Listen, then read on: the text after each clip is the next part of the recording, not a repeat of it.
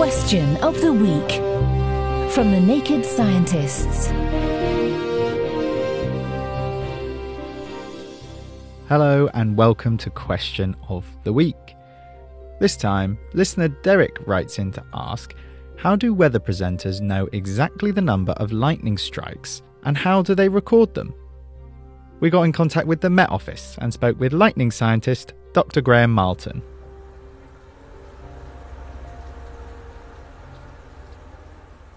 Lightning is an electrical discharge through our atmosphere. It produces a very strong electrical current of the order of thousands of amps, and that heats up the air around it, which causes an audible sound wave to propagate outwards, which we hear as thunder. And finally, because there's a large electrical current flowing downwards, that actually generates a very broadband radio transmission. And it can be detected at various parts of the radio spectrum. So one of them is the VLF, between 3 and 30 kilohertz. And one of the great things about VLF is it can propagate thousands of kilometres without becoming attenuated.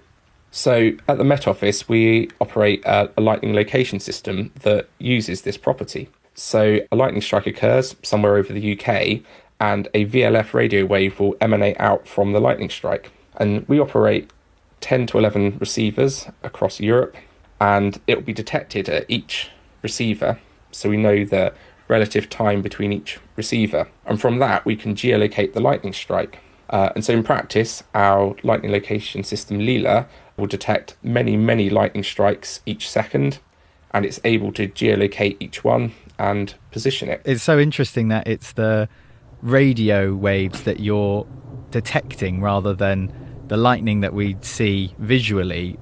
Is there any other way of detecting lightning strikes other than just this VLF radio wave system?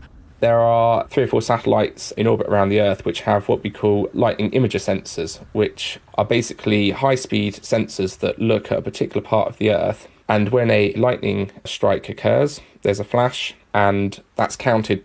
So at the minute, there's some geostationary ones over the United States.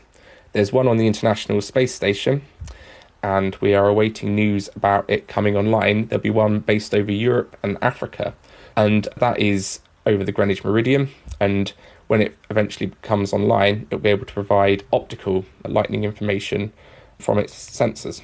How do you weigh up the difference between radio-based detection systems and optical imaging sensors?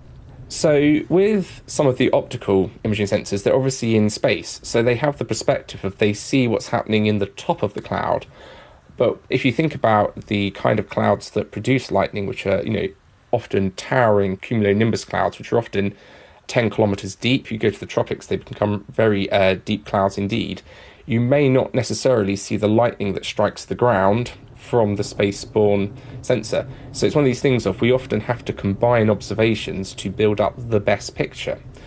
The lightning strikes that tend to happen within the cloud, they can be seen by the optical imager. However, the ones that cause most damage are the ones that, that hit the ground.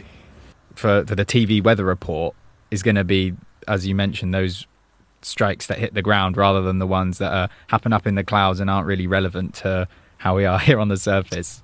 I think we have to be very careful what we say here, because all lightning strikes are relevant, because we can say, oh, we're on the ground, but if you start thinking about aviation, they're really worried about the ones that are happening in the cloud as well, which is why it's important to combine that information. So there you have it, Derek. Thanks to the Met Office's lightning scientist, Dr. Graham Marlton. And next week, we'll be hosting a special question and answer episode of The Naked Scientists. So please do send your questions in to chris@nakedscientists.com. That's chris@nakedscientists.com. Question of the Week is part of the Naked Scientists podcast and supported by the Wellcome Trust and UK Fast. Look us up online at nakedscientists.com.